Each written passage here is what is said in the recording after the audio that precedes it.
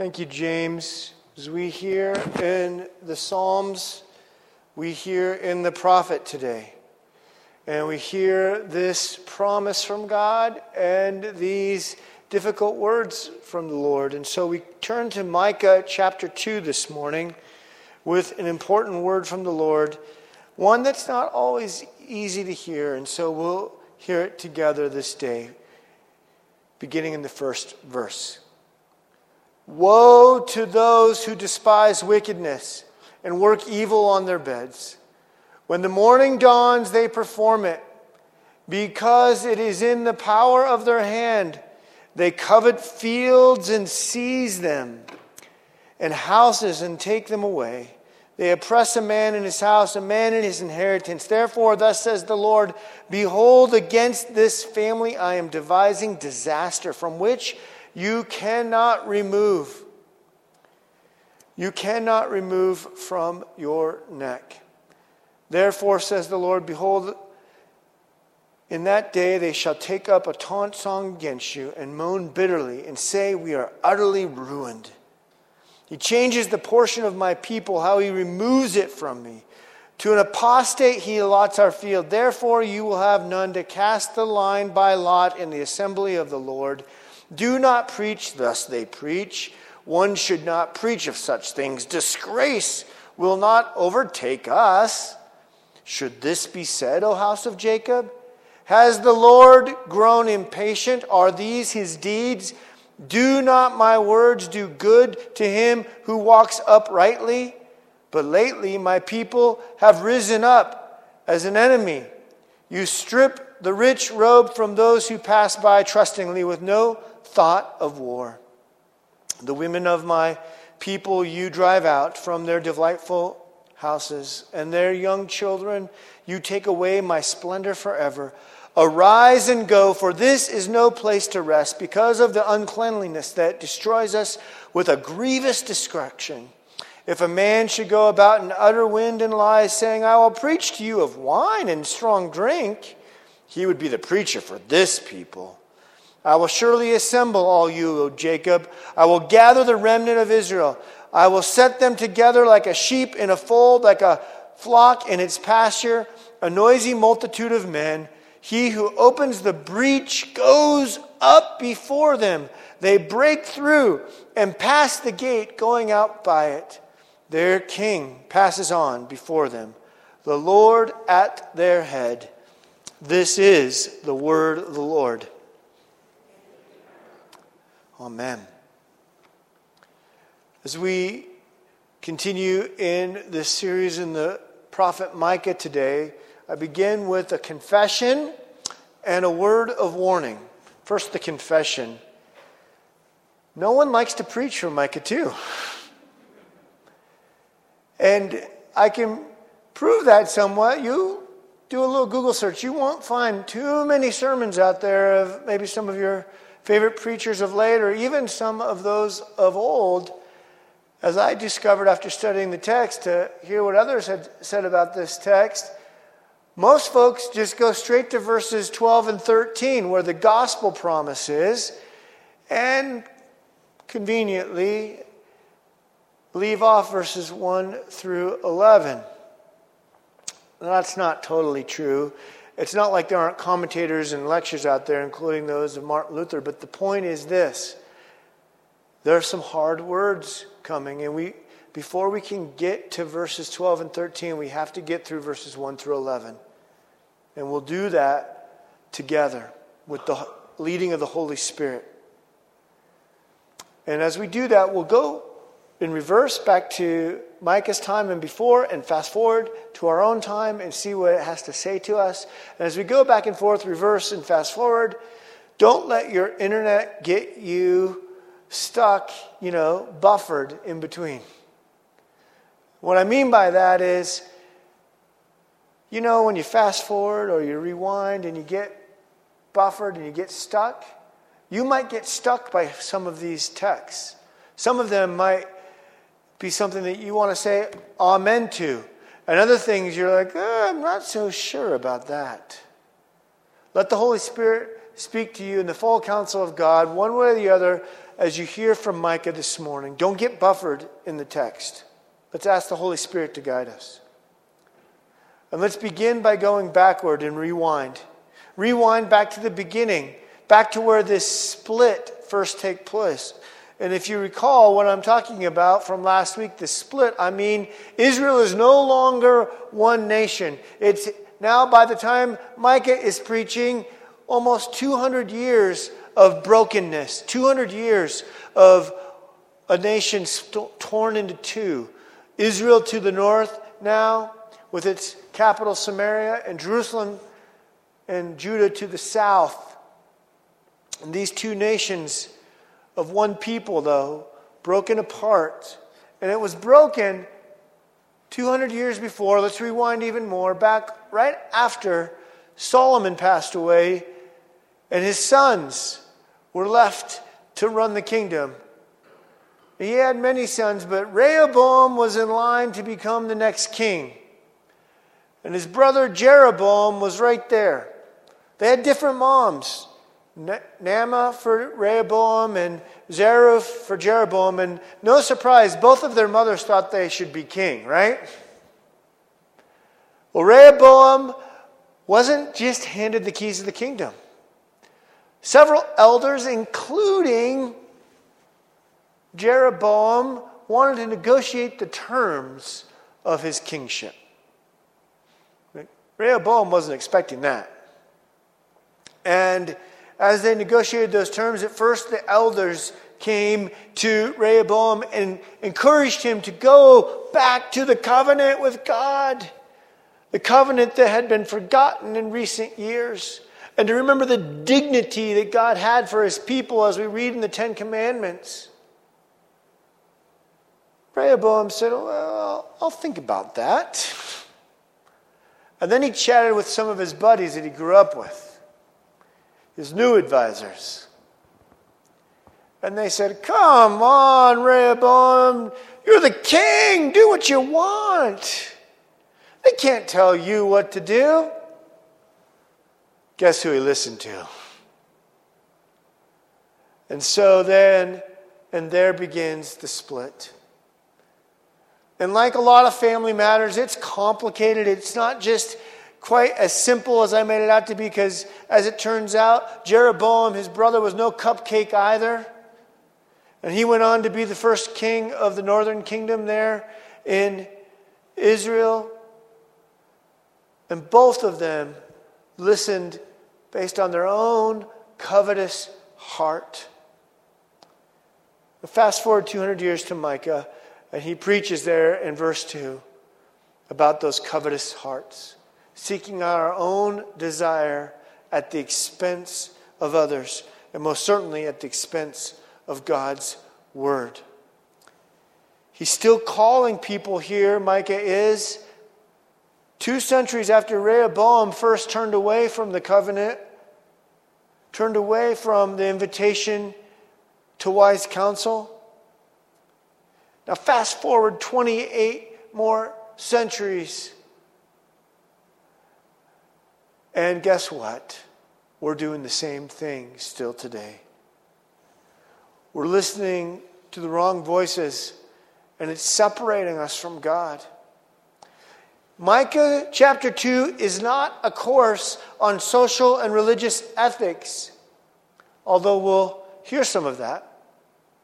It is instead about a covenantal relationship, our identity in Christ, in God, a covenant relationship with God himself. Now you get this. You know what I'm talking about. You know how crucial relationships are.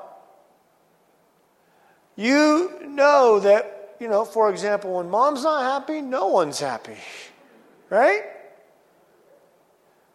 When your most important relationships aren't right, it impacts everything else, doesn't it? When those closest to you,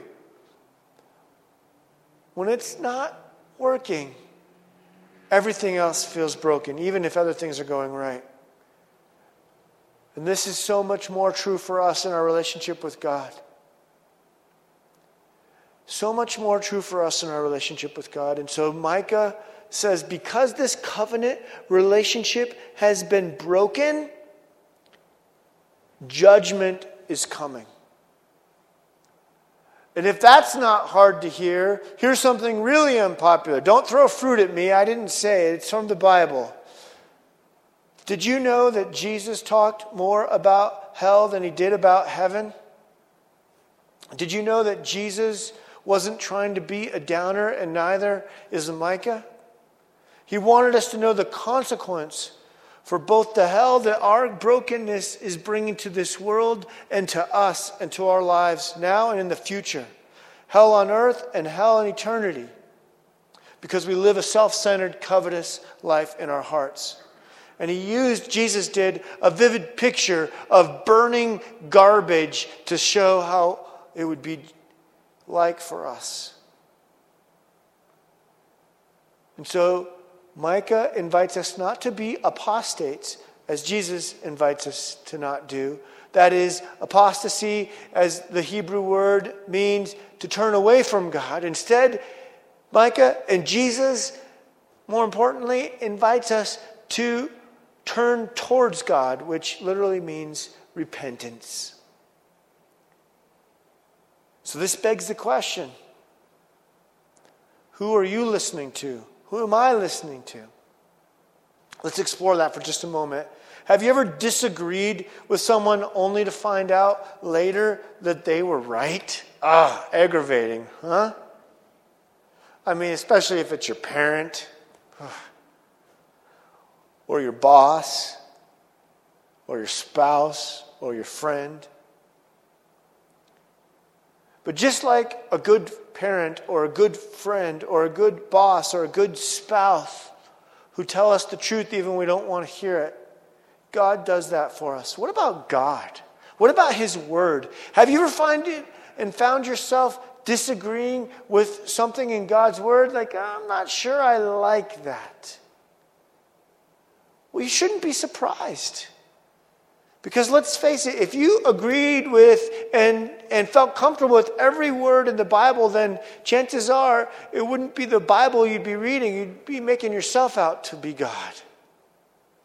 Of course, He is God and we are not, so we come under Him.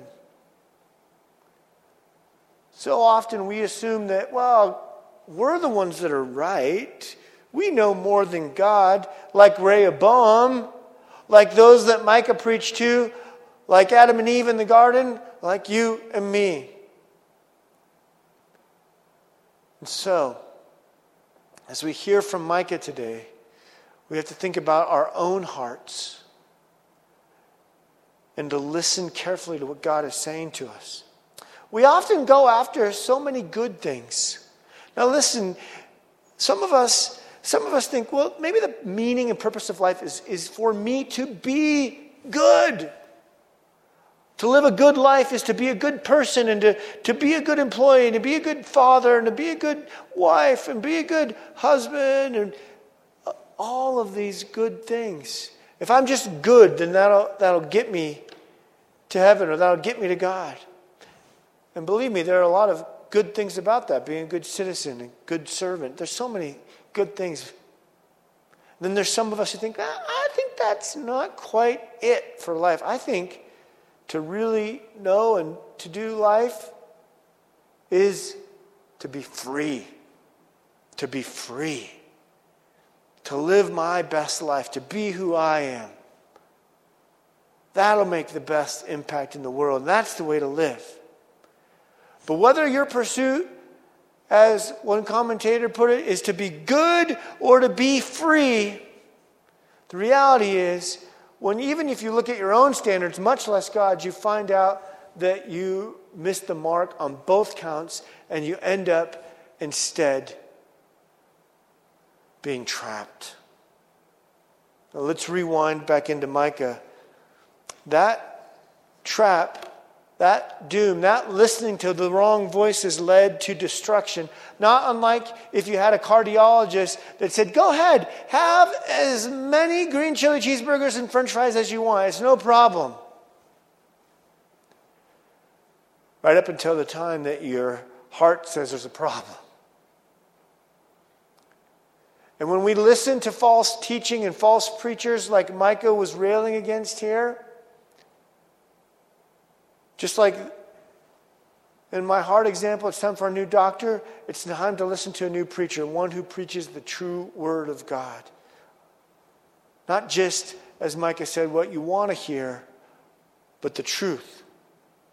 And so he called those kind of preachers deadly to the heart, just as deadly to the heart as that false cardiologist. I get it. It's hard to deal with hard truth. I grew up in a loving family, a very loving family, but that loving family had a whole list of unspoken rules that we weren't supposed to talk about. It gives me heebie-jeebies even to say it in public because I love my family, but those conversations were a lot harder to have when we had them years later when I was an adult. So let's listen to God's word carefully now as we dig into these verses very quickly but carefully. We're going to rewind and fast forward in these verses in Micah and hear why these folks were judged, why exile was coming. And I know, now don't get buffered. This is the place that you might get buffered because there are sins that we agree with. Yeah, let's bring down the hammer. And there are sins that we're like, I think that needs mercy. I'm not sure about that one. And chances are, one or more of the sins that Micah lists, you'll agree with him on. And some maybe you're like, I wish that makes me feel uncomfortable. But we need to hear the full counsel of God here. So let's rewind. Micah says to the house of Jacob and indicts it for having a faulty theology that leads to social injustice. What he's saying is that the brokenness in their society had to do with their broken relationship with God. Fast forward now to look at our own broken world today. The social problems that we face are an outgrowth of a heart problem, not centered on the one true God. Let's rewind again.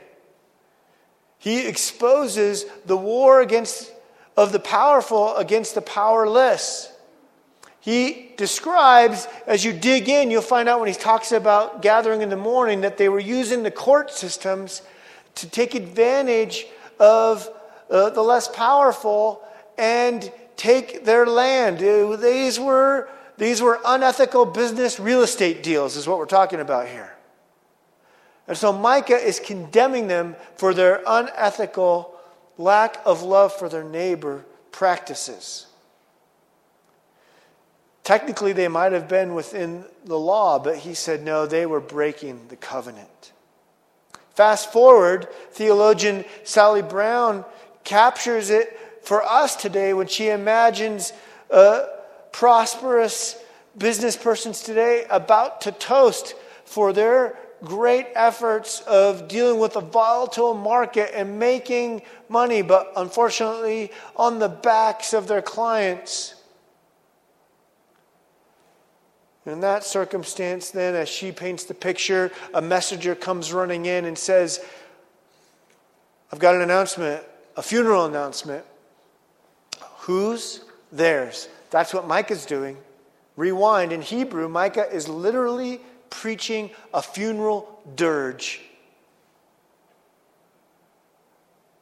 But that's not all. Micah goes on to say in verse 9 that they are driving out Israel's mothers, the beloved moms, and their children, plundering their children. Fast forward. We do the same today when we ignore human trafficking in favor of our addiction to pornography, or ignore millions of unborn babies in favor of the convenience of sex outside of marriage. Rewind and fast forward now. Micah rakes the powerful over the coals and all those who have callous hearts. Some of these sins we have been callous towards, and that's where we need to hear the Word of God speak to us and lead us from apostasy of turning away like Rehoboam and turning back like Hezekiah would, one of the kings. But Micah wasn't just talking about then. He was talking about an eternal kingdom. And so scholars like Martin Luther and scholars today all agree that Micah's message went well beyond a reprieve or a return from exile that would come later, but was speaking about his present day and our past for our future. He was speaking about the promised Messiah. He preaches a gospel when he finally gets to verses 12 and 13 of wondrously amazing grace, raising high the hopes of God's people, having first driven them to their knees in conviction of sin, as one author put it. So who will you listen to? Will you be like Rehoboam? Will you be like Hezekiah? Will you be an apostate and turn away from God? Or will you repent and turn back towards God? Thanks be to God, this message doesn't stop in verse 10 or 11. Because in verse 12, we hear of a shepherd, a good shepherd, sound familiar? Who gathers his sheep who are trapped and can't get out. But what does this good shepherd, this Messiah, this Jesus who Micah is pointing to and whom we now know? He says he breaks through. He breaks through in a way that we can't be good, breaks through in a way that we can't have freedom without him. And so because of his goodness, now we become good. Because of his freedom, we now have the gift of freedom. Listening to this way to life leads us not to turn away, but to repent and return to this great life. Imagine now a world where Christians stood up for the brokenhearted and lived in a society that embraced all of God's commands in the Ten Commandments, not just the ones we like. Jesus is our way breaker. He restores relationship. He restores our hearts. He deals with the wages of sin, which is death. But instead, for all those, he does the impossible and brings about eternal life. And then, of course, that leads us, has implications for how we live now, doesn't it? It has implications for how we live into eternity. It has implications for evangelism, because we can let folks know that there is one who's busted through. He's a way breaker. He's made the impossible possible, and we can follow him, and we can bring others with us. And we can stand in the gap for those who are oppressed. We can think of some of the saints who have gone before us, some of those heroes of the faith like Mother Teresa, or those who've stood on God's word like Martin Luther. Or we can think of folks around us here that have cheered us on the faith. And we can continue to do the same in our mission partners like Faith Comes by Hearing, or serving those in need like Feed New Mexico Kids, or Common Hope and our sponsor Palooza, or what you do in your home or in your office. Jesus is the way breaker. And maybe you're thinking, it's too much. He can't do it for me. Yes, he can. Well, you don't know the wall in my path. No, but Jesus does, and he can break through. One thing is for sure, we don't have to work to be good or work to be free. We can now receive it as a gift and participate in God's goodness and participate in God's freedom, because he busts through. He makes way the path. He leads us. Friends, Jesus is the way maker. He's the way breaker. Our King goes before us, and he leads the way. May we seek and follow. In Jesus' name, amen.